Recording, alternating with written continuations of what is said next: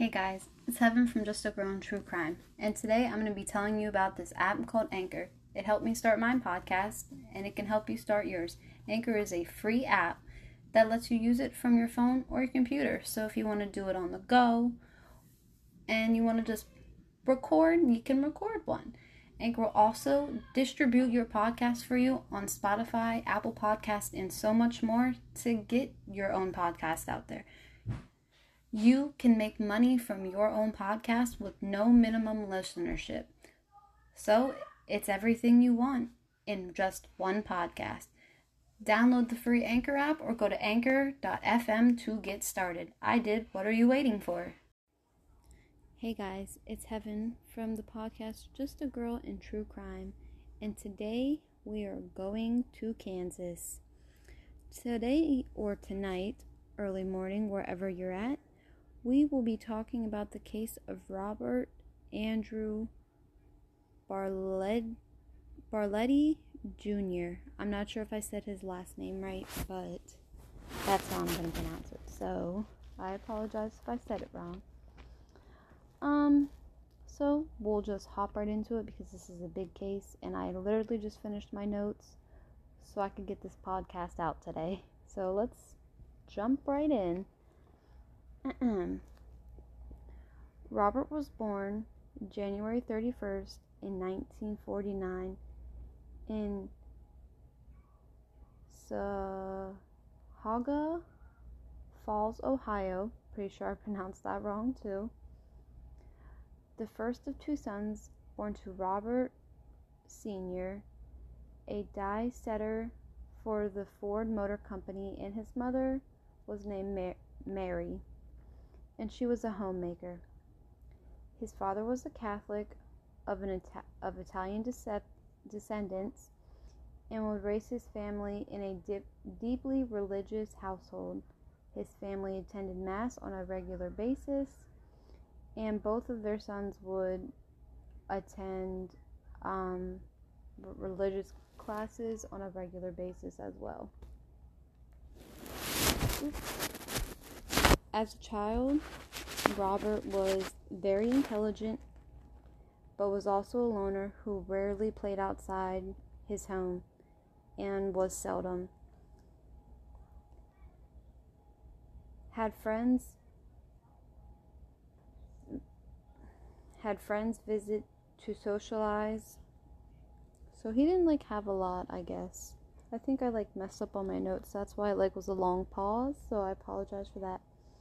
He had a speech impediment and wore thick glasses from the age of 5 and was severely nearsighted. So when they say he wears them thick bottle glasses, I always think of the Coke bottles. I remember being in 8th grade and I had this history teacher and she wore those thick Coke bottle glasses, but she was mean and I don't even remember her name, no matter how many times I try to remember it. To make matters worse, he was also diagnosed with high blood pressure, which he had to take several medications for. Robert was very large, unathletic, whereas his younger brother, he basically just was very involved with sports from an early age. And unfortunately, Robert's father valued sports and physical education, and he viewed his older son as a lack of interest in sports as a failure and often compared him unfavorably to his younger brother. So his younger brother obviously was the favorite because his younger brother was athletic and was more into this, and Robert just wasn't. And that's okay because not a lot of people are into sports or just they're not good at them. And I don't think you shouldn't favor one child over the other because they don't have the same interests as you. That's my opinion. And I definitely felt that growing up because now I was in cheerleading and my brother was in football, but my parents could care less that I was in cheerleading. They didn't go to any of my practices. They didn't support me in any of my games because I was a year older than my brother, so I was in the next group up, and they always would watch his practices, get his pictures and uniforms, and support him at the practices and him at the football game. But they just didn't give me the same support, and I definitely felt my whole entire childhood that I wasn't liked very much by my parents, and it was no secret that I was the oddball. But hey, you live and you learn.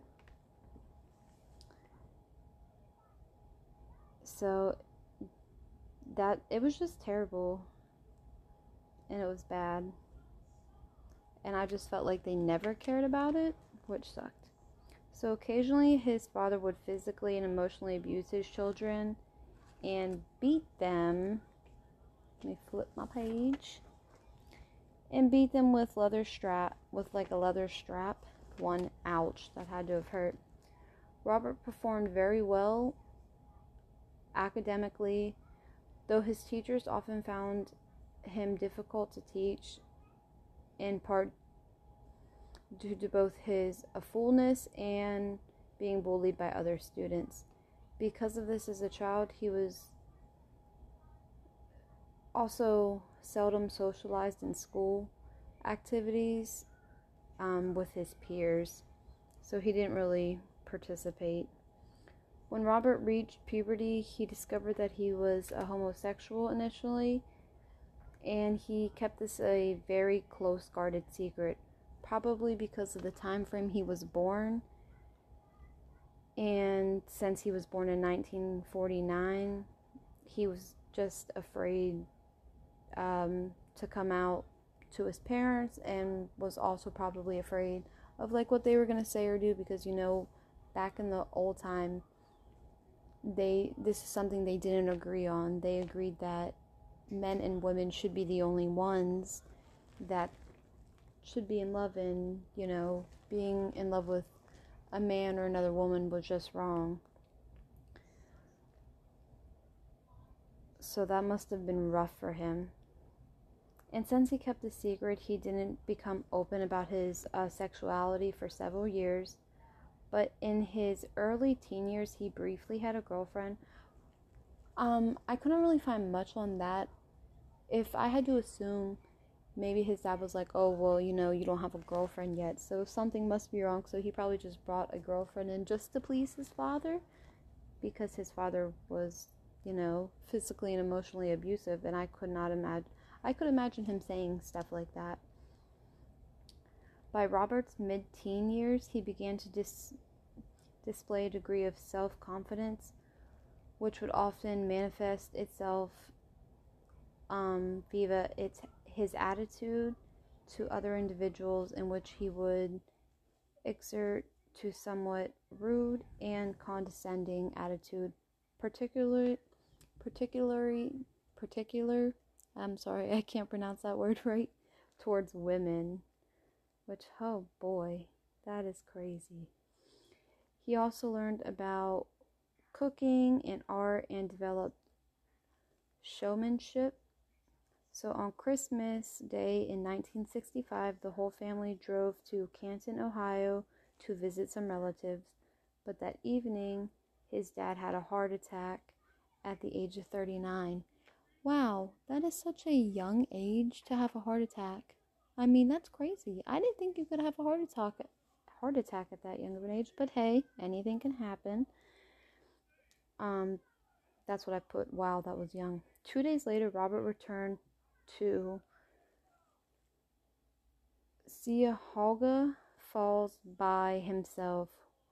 When he arrived back home, his family had broke the news to him that his father had died. Because of this, Robert sought solace in his religion, and then later read extensively about many faiths and became cynically about all religion. In 1965, Robert saw the film adaptation of the John Fowles book, The Collector. The plot of this movie revolves around a man who stalks and abducts a young woman he finds attractive, and then holds her captive in his windowless stone basement. So wow, we already see where this is going, guys. Viewing her as little more than an attractive specimen, after several weeks, the woman dies of a contracted illness despite her captive's efforts to keep her alive. Robert did later state this movie had formed a most lasting impression on him. Yep, I guess that's totally normal for him to do, not really. Shortly after his father died, his mom did remarry, but this act was met with resentment by her older son, who viewed the move as a form of betrayal against his father. Since this happened, Robert became increasingly withdrawn and further immersed himself in the solitary activities he had participated in since childhood, such as painting, collecting stamps, and collecting coins, and writing to foreign pen pals. Robert claimed later writing to pen pals in countries such as Vietnam and Bermuda, if I could talk, and that the fact these pen pals would send him stamps for his collection and photographs of mythical art and historical facts, ancient cultures, and stuff like that.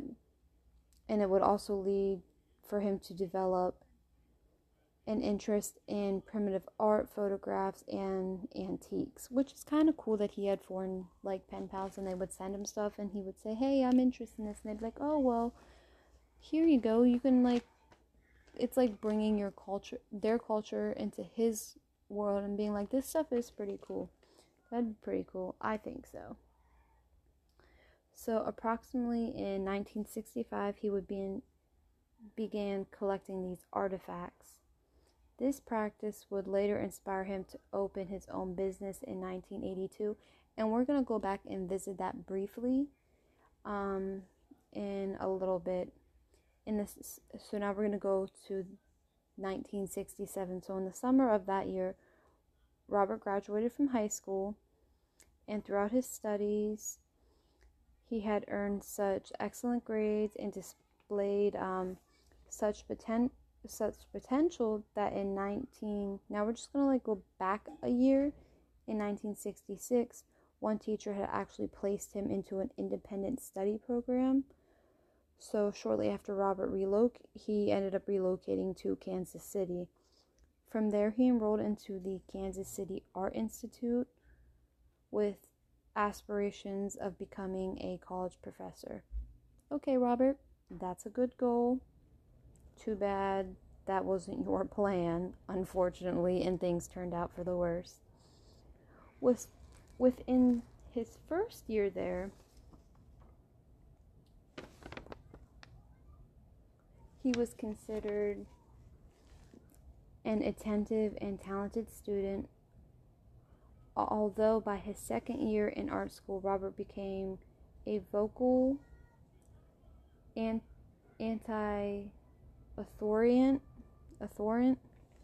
I think I'm saying that word wrong, but it's early in the morning, so please mind me.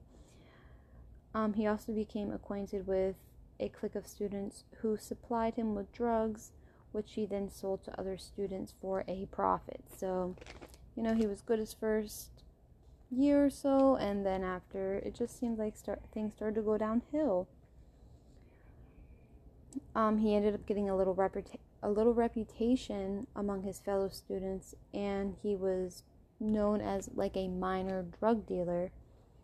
In addition, he began to drink alcohol on the regular and also engaged in criminal acts of animal torture.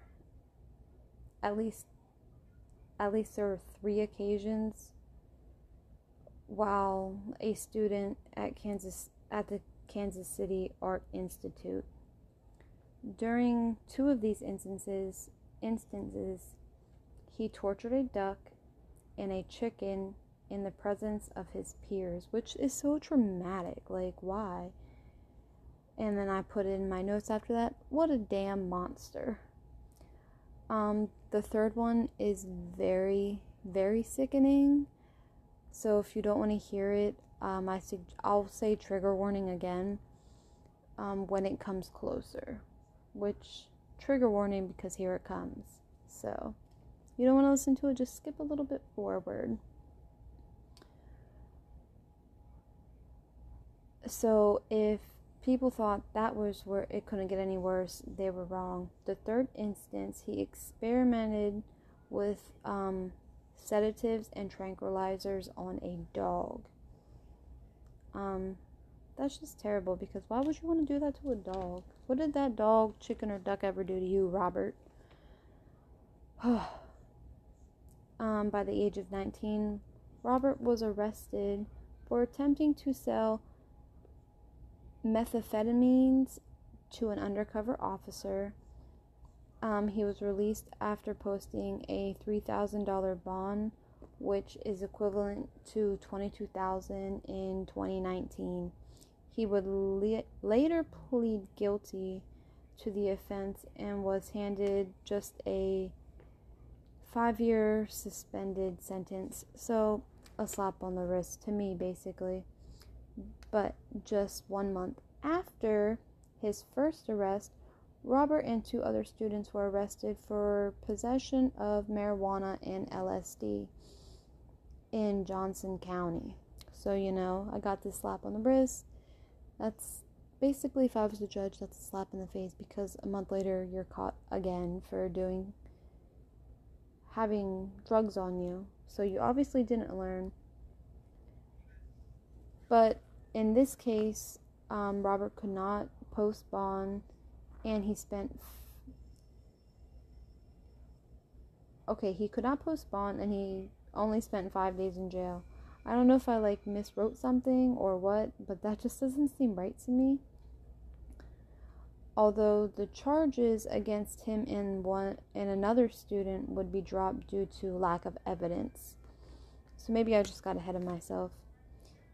In 1969, he had voluntarily withdrew from the Kansas City Art Institute after receiving harsh criticism from college administrators for killing, then cooking a duck for, quote, the sake of art. That's why he said he did it. So he just left the school. Which, if I was that teacher who reached out and lended him a hand and put him in the independent study, that'd be a huge slap in my face, because how are you going to do that to me, Robert? I stuck my neck out for you, and you did that. So he chose to remain in Kansas City, and in September that year, he moved to an address within the Hyde Park district for 4315 Charlotte Street. By this stage, Robert had been openly gay for several years, and he began spending much of his time with male prostitutes, drug addicts, petty criminals, and runaways. So, as you can see, it's obviously still getting worse, and it just seems like, what are you doing, Robert? Just what are you doing? He would then befriend these individuals, then try to help them and free them from their drug addictions and general lethargic or criminal lifestyles. And he was adamant about that throughout pretty much the 1970s. He had no physical contact with any of these individuals, so he didn't do anything with them. He just tried to take them in and tried to help. So maybe like that's what it said, don't know if it's true or not, but he just tried to help it look like. To several of his neighbors, Robert stated he gradually almost felt like a foster parent to many of these youths. So maybe that's why, I'm taking them in, I'm helping them, maybe to turn my life around, but no. Robert was just fooling everybody, really. So, by the early 1980s, many of his older acquaintances had ceased any form of social contact with him, with Robert increasingly relying on these young men as a source of friendship and companionship. He became very frustrated at many of these individuals' ignorance to his efforts to assist them and steer them away from the lifestyles of the harm and deterioration. Despite later claims to investigators, Robert would often engage in sexual relations with several of these individuals and would establish a degree of control over them, in part to engage with the sexual relations via methods which included loaning them money and allowing them to live there rent-free at his house for periods of time. So, strike what I just said. He didn't do this out of the kindness of his heart. He just wanted to have sex with them and, have his way. Nasty. If you ask me. Let me take a drink real quick.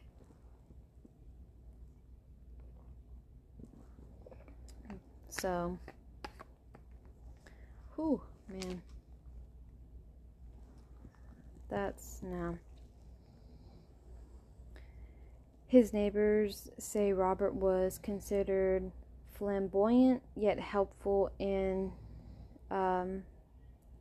civic-minded individual despite the general unkept state of his property and somewhat haughty attitude. So I guess he just, nice neighborhood. You expect nice, I don't know if it was a nice neighborhood, but this is how I'm going to describe it. Nice neighborhood, and then you see all these people with nice lawns, nice house, and then you probably see Robert's yard and house and you're like, damn, what the hell? That's not right. That just doesn't fit in. So we're going to go jump back to the 1970s again. So in the 1970s, he assisted in organizational events of the South Hyde Park Crime Prevention and Neighborhood Association, becoming the chairman in the 1980s. That's crazy, considering everything he's doing. And encouraging neighborhood watch patrols. Oh boy. I just don't even know, how that happened. None of these kids, spoke out, or maybe they were afraid. I don't know. But he became chairman somehow. But then he relinquished his position with the organization.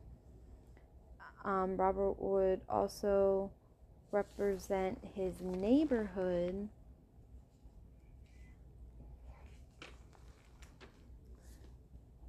at fundraising events for a local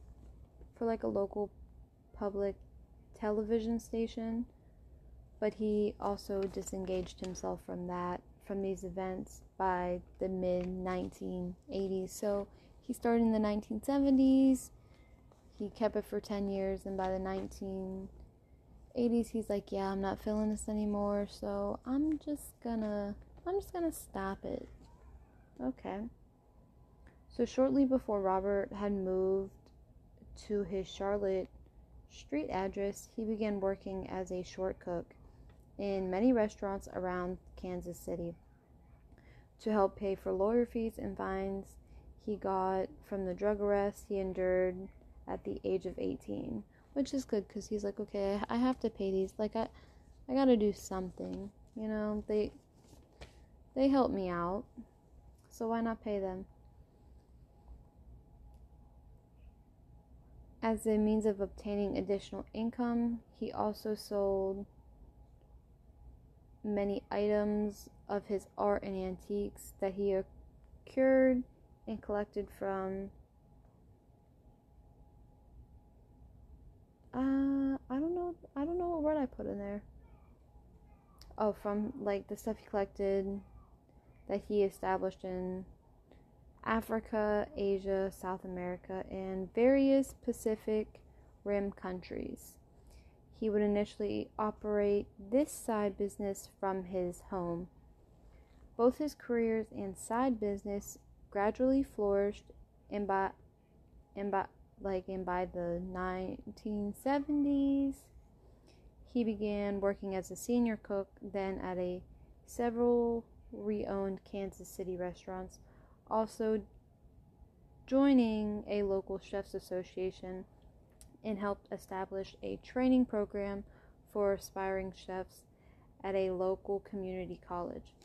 Okay, that's nice because, when I hear aspiring chef, my favorite chef of all times is Gordon Ramsay. Obsessed with him. Don't know why. I just am. I think I like his accent the much, and Hell's Kitchen is probably my favorite show with him. So, that's pretty cool.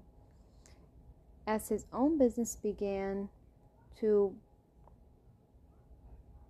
burgeon, he began to devote more time or more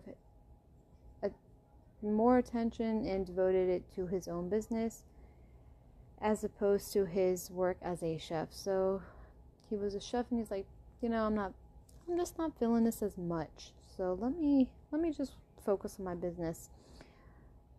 By 1981, he got several contractual agreements with both national and international contracts for his own business. He viewed his business as a full-time job and later ceased as working as a chef. So remember how I said in 1992 he decided with the store? Well, now we're hopping into there. He actually began renting his booth at the Westport Flea Market. The store's name was Bob's Bizarre Bazaar. I just pretty sure I pronounced it right, but hey, it mainly sold and traded primitive art, jewelry, and antiques. Although occasionally making a generous monthly profit, the income typically generated via this business was often not sufficient to maintain his daily expenses and didn't really make ends meet. So because of that happening, Robert would occasionally have to sell goods to his fellow merchants at a financial loss or steal or salvage for items to sell at his own booth, which, that's not really a good way to start, Robert. What are you doing? You wanted to open this, then you just should know a little bit more before you, I guess, decide to go head first or go blind into it, You know what I mean, guys? He'd often take lodgers at his home as means of gaining an additional income as well. At Robert's work premises, Robert did in fact become acquainted with a fellow merchant named Paul Howell, who operated a booth adjacent from his own. Soon after, Robert became acquainted with Powell's younger son named Jerry. Initially, Jerry and his friends scathed and taunted Robert over homosexuality. But according to Robert, Jerry did end up later confiding in him that him and his friends occasionally earned money as male prostitutes. So, Jerry, just one thing. Who's judging who now? Because you judge Robert for being a homosexual, but what are you and your friends doing? Same thing. That's just insane to me. By the early 1980s, Paul eventually relocated his business from the Westport Flea Market to a store within the building located close to the intersection of 39th and Main Street. His family then moved into an apartment above the shop, And despite his younger son occasionally engaging in heated arguments with Robert, they would reunite a casual friendship. Often Robert offered his legal or financial assistance should Jerry ever encounter minor scraps with the law. So it looks like to me, from when I was doing my notes, Robert was like trying to be like a low-key lawyer or something. I don't know. Maybe it was because like when he got in trouble and stuff, he's like, hey, I've been in trouble at 19. I get it. And if you're wondering like why I'm talking about Paul and Jerry, I promise it'll make sense in a little bit. This stuff is crucial. So by the summer of 1984, Jerry Howe turned 19. So now we're going to go into that was basically a little bit a majority of Robert's life and what he was like as a child, some home base. And now we're going to jump into the murders. I went into some detail with the murders, but I didn't go into all detail because when I was reading it, I was like, I don't want to discuss all this horrific things because some of it was bad, and I just don't want to subject you guys to it right away since me being a new thing. I will have future episodes that have totally bad and horrific murders. Like I plan on doing the Toy Box Killer, and I listened to it once on Morbid, and oh my god, I think I had to like pause for like a whole day before I finished it. And then they were like, don't look up the transcripts. Well, dummy me looked up the transcripts, and I wish I never did. But anyway, so we're gonna do some more, I promise. So like I said, we're gonna go to the murders. Roberts was believed to have killed his first victim on July 5th in 1984. And the name of that victim, can you guys guess who it was? Yep, that's right. It was Jerry Howe, who was only 19 years old. He had a close reacquainted with the year prior. So they reacquainted a year prior to his murder. Not good. He abducted Jerry on the promise of driving the youth to attend a dancing contest in Miriam. According to Robert, he piled Jerry with alcohol, Valium, and I might pronounce this drug wrong. Promazine, something like that, both in his car and at his house until he became unconscious. He then injected Jerry with a heavy tranquilizer before binding him to his bed. Like, what the fuck, Robert? You knew his dad. I mean, come on. That's just weird. And you wanted to give him legal advice and stuff, and then you're going to turn around and do this shit. No. Jerry was restrained to Robert's bed for a period of approximately 28 hours. Holy shit, that's a long time to me. It might not seem like it to people, but it is to me. Trigger warning if you don't want to hear this. Robert then repeatedly drugged, tortured, and raped and violated him with foreign objects. When Jerry kept asking why he was being treated in this manner and tried to plead with Robert to be free, but it just didn't work. But according to Robert, Jerry either asphyxiated on his own vomit or the combination of the gag and medicines were too strong for him to be able to catch his breath. Robert's next victim was named Robert Sheldon, and I'm just going to refer to him as Sheldon, and he was only 23. Sheldon had lodged with Robert on April 10th in 1985, 2 days prior to his formulating intent to keep him captive on April 12th. He was killed by suffocation on April 15th. His head was initially buried in Robert's garden. If I read this right, his head was actually in the freezer first. I want to say it was Sheldon, and then he moved it to his garden. Later, his skull was retrieved and stowed. Okay, sorry, that's somebody else. It was actually stowed in Robert's bedroom closet. The next one was Mark Wallace, and he was 20. He was discovered by chance hiding from a thunderstorm in Robert's tool shed. Wallace died of a combination of lack of oxygen and injectable drugs at 7 p.m. on June 23rd. The next victim is James Barris, age 25. The first victim, who Robert stated he had intentionally tortured prior to his death.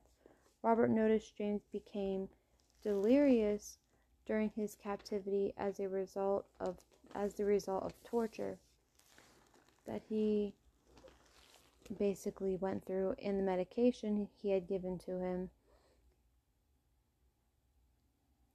In one of Finals Robert's notations in his log, James' capture began during the beginning of it. He was unable to sit up more than 10 to 15 seconds. His death was noted in Robert's torture log, like I said before, with the notation, "Stop the project." The next one was Todd Stoops, age 21, on June 17, 1985. Robert kidnapped him, being sexually frustrated with him. The torture he endured prior to his death was electrical shocks via a spatula placed across his eyelid in an unsuccessful attempt to blind him. Todd died of a combination of blood loss and infection on July 1st. And the last and final victim was Larry Wade Pearson, age 20, June 23, 1987. He was held captive until August 5th. Pearson was killed by suffocation after 6 weeks of captivity, which included piano wire tied around his wrist with the intent of causing nerve damage. His head was kept and buried in Robert's garden. Maybe he was the one that had the one in the freezer in the garden. I read it in one of the victims and I can't remember which one to save the life of me. And then he abducted somebody else in March 29th of 1988, but this one actually got away. He was a male prostitute named Chris Bryson, who he lured to his home upon the promise of payment for sex. Robert knocked Bryson out with an iron bar and then bound him to his bed. He was subjected to similar methods of abuse and torture that previous victims had endured. But in Bryson's case, Robert repeatedly swabbed his eyes with ammonia before explaining to him, "The only things you need to think about are you, me, in this house." After several days, Robert began to trust his captive, although he was willing to discuss aspects of abuse and torture he was receiving. There would be no negotiations of sexual abuse. Robert then finished the discussion with a stern warning. "I've gotten this far with other people before, and they are dead now because of mistakes they made." Bryson did make an escape by jumping from the second floor window, wearing nothing but a dog collar around his neck and breaking a bone in his foot in the process. He then ran to a meter runner across the street, shouting him to call the police. Then the meter runner led Bryson to the house where he began approaching, whereupon the occupants called the police, who arrived there within minutes, questioned him at the scene by 4 officers. He then told them he had been hitchhiking when he was abducted by Robert, who had kidnapped, raped, and tortured him for 4 days before he escaped by jumping from a window on the second floor of the property. Robert also kept him bound to a bed on the second floor of the house throughout much of the time he had been held against his will, repeatedly sodomizing him, drugging him, and injecting his throat with drain cleaner to diminish his ability to speak loudly. The officer noted that in addition to the dog collar and the broken foot, He also had red, swollen eyes and visible scars and welts across his entire body. 2 officers were told to maintain a discreet surveillance of the property as Bryson was driven to the Marotta Medical Center, accompanied by the 3rd officer for treatment, as the 4th officer radioed the Kansas City Police Department to request a formal search warrant of the property drafted. Bryson also told police that his captor had shown him some Polaroid images of men who appeared to be deceased, with an explanation that these had been previous individuals he had unsuccessfully attempted to collect as his sexual slaves. Furthermore, his captive had informed Bryson that he had no intention of ever allowing him to leave his property, and that he killed the other men and he killed them that he captured and treated in this manner, that if Bryson was to become a nuisance or threat to him, he would either be subjected to greater levels of torture than what he had already been through, or simply he would just be killed. Robert was eventually arrested for charges pertaining to the sexual abuse, assault of Bryson, declined to allow officers. So when they got the warrant, and stuff, he basically was like, no, you're not coming in, even though they had something. So they ended up searching his home and searching the grounds, and they discovered on the 2nd floor to have burnt ropes attached to the post of the bed, or the foot, and there would also be an electrical transformer plugged in to the wall with wires leading to the bed. They also found a metal tray containing syringes, small bottles apparently containing prescription drugs, swabs, and eye drops. And there was also a long iron pipe, various lengths of rope, and leather belts as well. The investigators noted that the posts on the bed had been tied, and they were excessively worn, and that the men had to basically struggle themselves free. While they searched the other parts of the house and stuff like that, they discovered a human skull inside the closet of the 2nd floor, a partially decomposed human head in the backyard. They also found a vertebrae scarred by both a hacksaw knife marks stowed in a hallway, and they also found some human teeth stowed into envelopes, and the hacksaw and mitter were also discovered in the basement. A chainsaw was also found that had blood stains, flesh, and pubic hairs. They did an aluminum test, I'm pretty sure I said that wrong, and they revealed that the basement and 2 plastic trash barrels were blood-stained. They found 334 Polaroid images and 34 snapshot prints of various male individuals that were also placed in many parts of the home. They found, the pad, and it detailed the tortures of each victim very specifically. They also found several news clippings that were found from Kansas City Star regarding a missing young man, Jerry, and they found a wallet and a driver's license belonging to James. Missing persons, a missing person report was filed for them being missing to both of the men, and Robert had been extensively questioned in their disappearance, and he basically said, I have nothing to do with it. Despite being a prime suspect in both cases, the police were unable to actually link him to either man's disappearance. After Robert gave his initial statement, he refused to talk without a lawyer present, probably because he knew he was in hot water. He then would have his lawyers threaten to file harassment accusations against the police unless their questions and their surveillance were seized.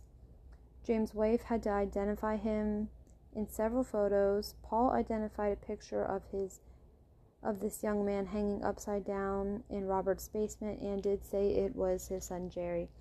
A man named Kellogg was actually able to name the other 3 men in Polaroids, and that was Todd, Robert, and Larry.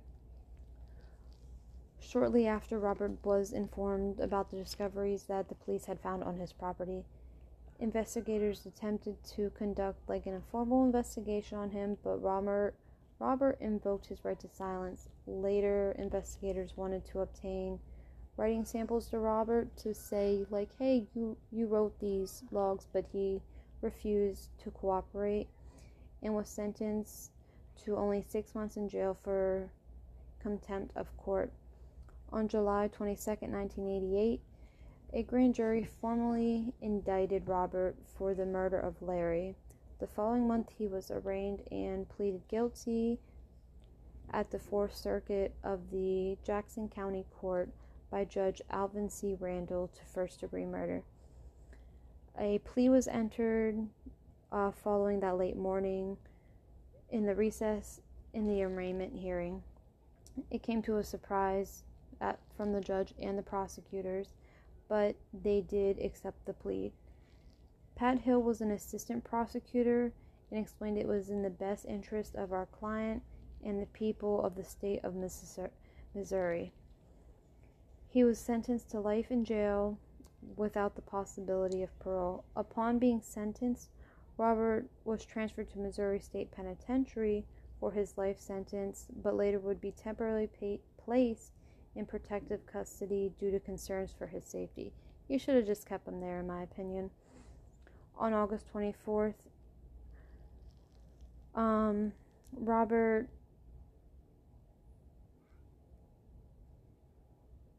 he got a further sentence for the charges with Chris Bryson.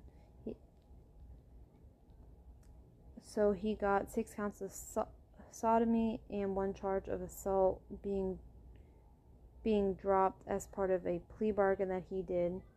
He would also receive a further sentence of 7 years pertaining 1 count of felonious restraint against Bryson on this date, which I didn't write the date down for some reason. I don't know why. Alright, and despite his initial plea of not guilty of the other murders, for, the other people, he pled guilty on September 13th, 1988.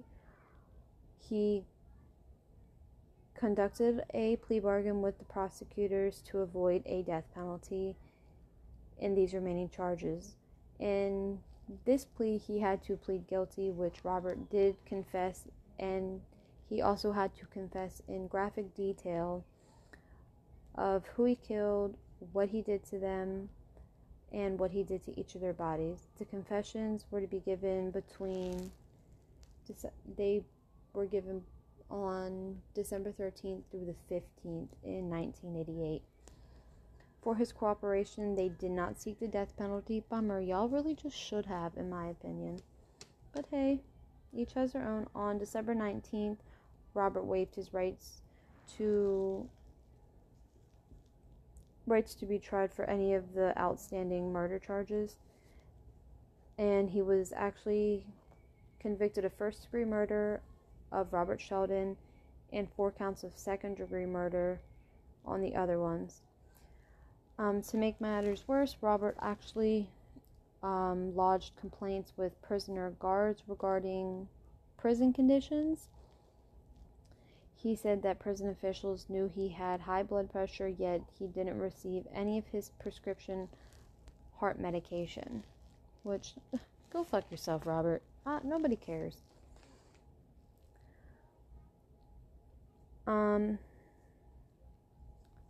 So then he wrote a letter to a local minister claiming that the prison officials knew of his heart blood pressure, and yet they didn't do anything to provide him with the proper care. At 2 p.m. on October 1992, Robert complained to staff of heart pains and was taken to the prison infirmary. The medical staff determined he was having his heart was unstable, and they had to call an ambulance because it wasn't in the best shape. Robert was taken to a hospital in Columbia, Missouri, where he was pronounced dead from a heart attack at 3:55 p.m. He was 43 years old, which sucks because you should have lived longer than 50, Robert. I'm just saying. Shortly after Judge Alvin Randall was informed of Robert's death, he responded like this, and I just think it's so great because this is the best response. Couldn't have happened to a nicer guy. Obviously sarcasm, but that was terrific. So that was the story of Robert Andrew, I don't know can't pronounce his last name, Jr. I hope he's rotting in prison, and I hope he's paying for his crimes. Rest in peace to all the victims, and Christopher Bryson, good for you for making an escape and getting out. Without you, we don't know how long he would have went before he actually got caught. Anyway, guys, thank you so much for listening to me. I just want to say thank you, for people listening to my podcast in the United States. Thank you, New Zealand, for listening to me. When I got on later and saw that people in New Zealand and the United States, I live in the United States, and I was like, that's awesome. But when I saw New Zealand, I was like, oh my god, people are listening to me. And I told my husband, and I was just so excited. Later today, I will be making a Instagram, Facebook, and an email, and a Twitter, and you can follow me at Just a Girl in True Crime for Instagram, Twitter, and Facebook. And if you would like to email me, you can email me at justagirlintruecrime@gmail.com. I look forward to going on this journey with you guys still. And thank you so much for listening to me. I lost what I was going to say because I am so tired. Later tonight, I'm thinking of doing a bonus episode. It might not be true crime, but is a case that I've heard. Not like a case, like an urban legend. Because I'm obsessed with urban legends too, guys. About black-eyed children. I've listened to people talk about it. I've heard stories, and I just want to share it with you guys. And if you have any or you want me to do a true crime, you can always email it to me, like I said, at justagirlintruecrime@gmail.com, and I will get through it, and I will do a case, and I'll shout you out saying, so and so wanted this case done, so here you go. And just thank you for listening. Thank you so much. Please share with your friends my podcast. Leave a comment and everything of how I'm doing. I can take criticism a little bit. I'm a little sensitive, I'm not gonna lie. But, criticism also helps somebody improve. And I think that's the biggest thing. So, subscribe, share with your friends, spread the word, spread the word about our podcast and this crazy journey that we're going on together of Just a Girl and True Crime. And I will be uploading my urban legend tomorrow as long as I don't forget, or it'll be up Sunday. Podcast will drop every Wednesday and every Friday early into Saturday morning night. So 2 podcasts a week and everything like that. I don't know what I'm doing my next main podcast on Wednesday. I have a couple ideas, but I'm not 100% sure yet. But I look forward to telling you guys the story. Alright, guys. Just a girl from True Crime. And I'll be listening. I will be telling you guys a story next time. See ya.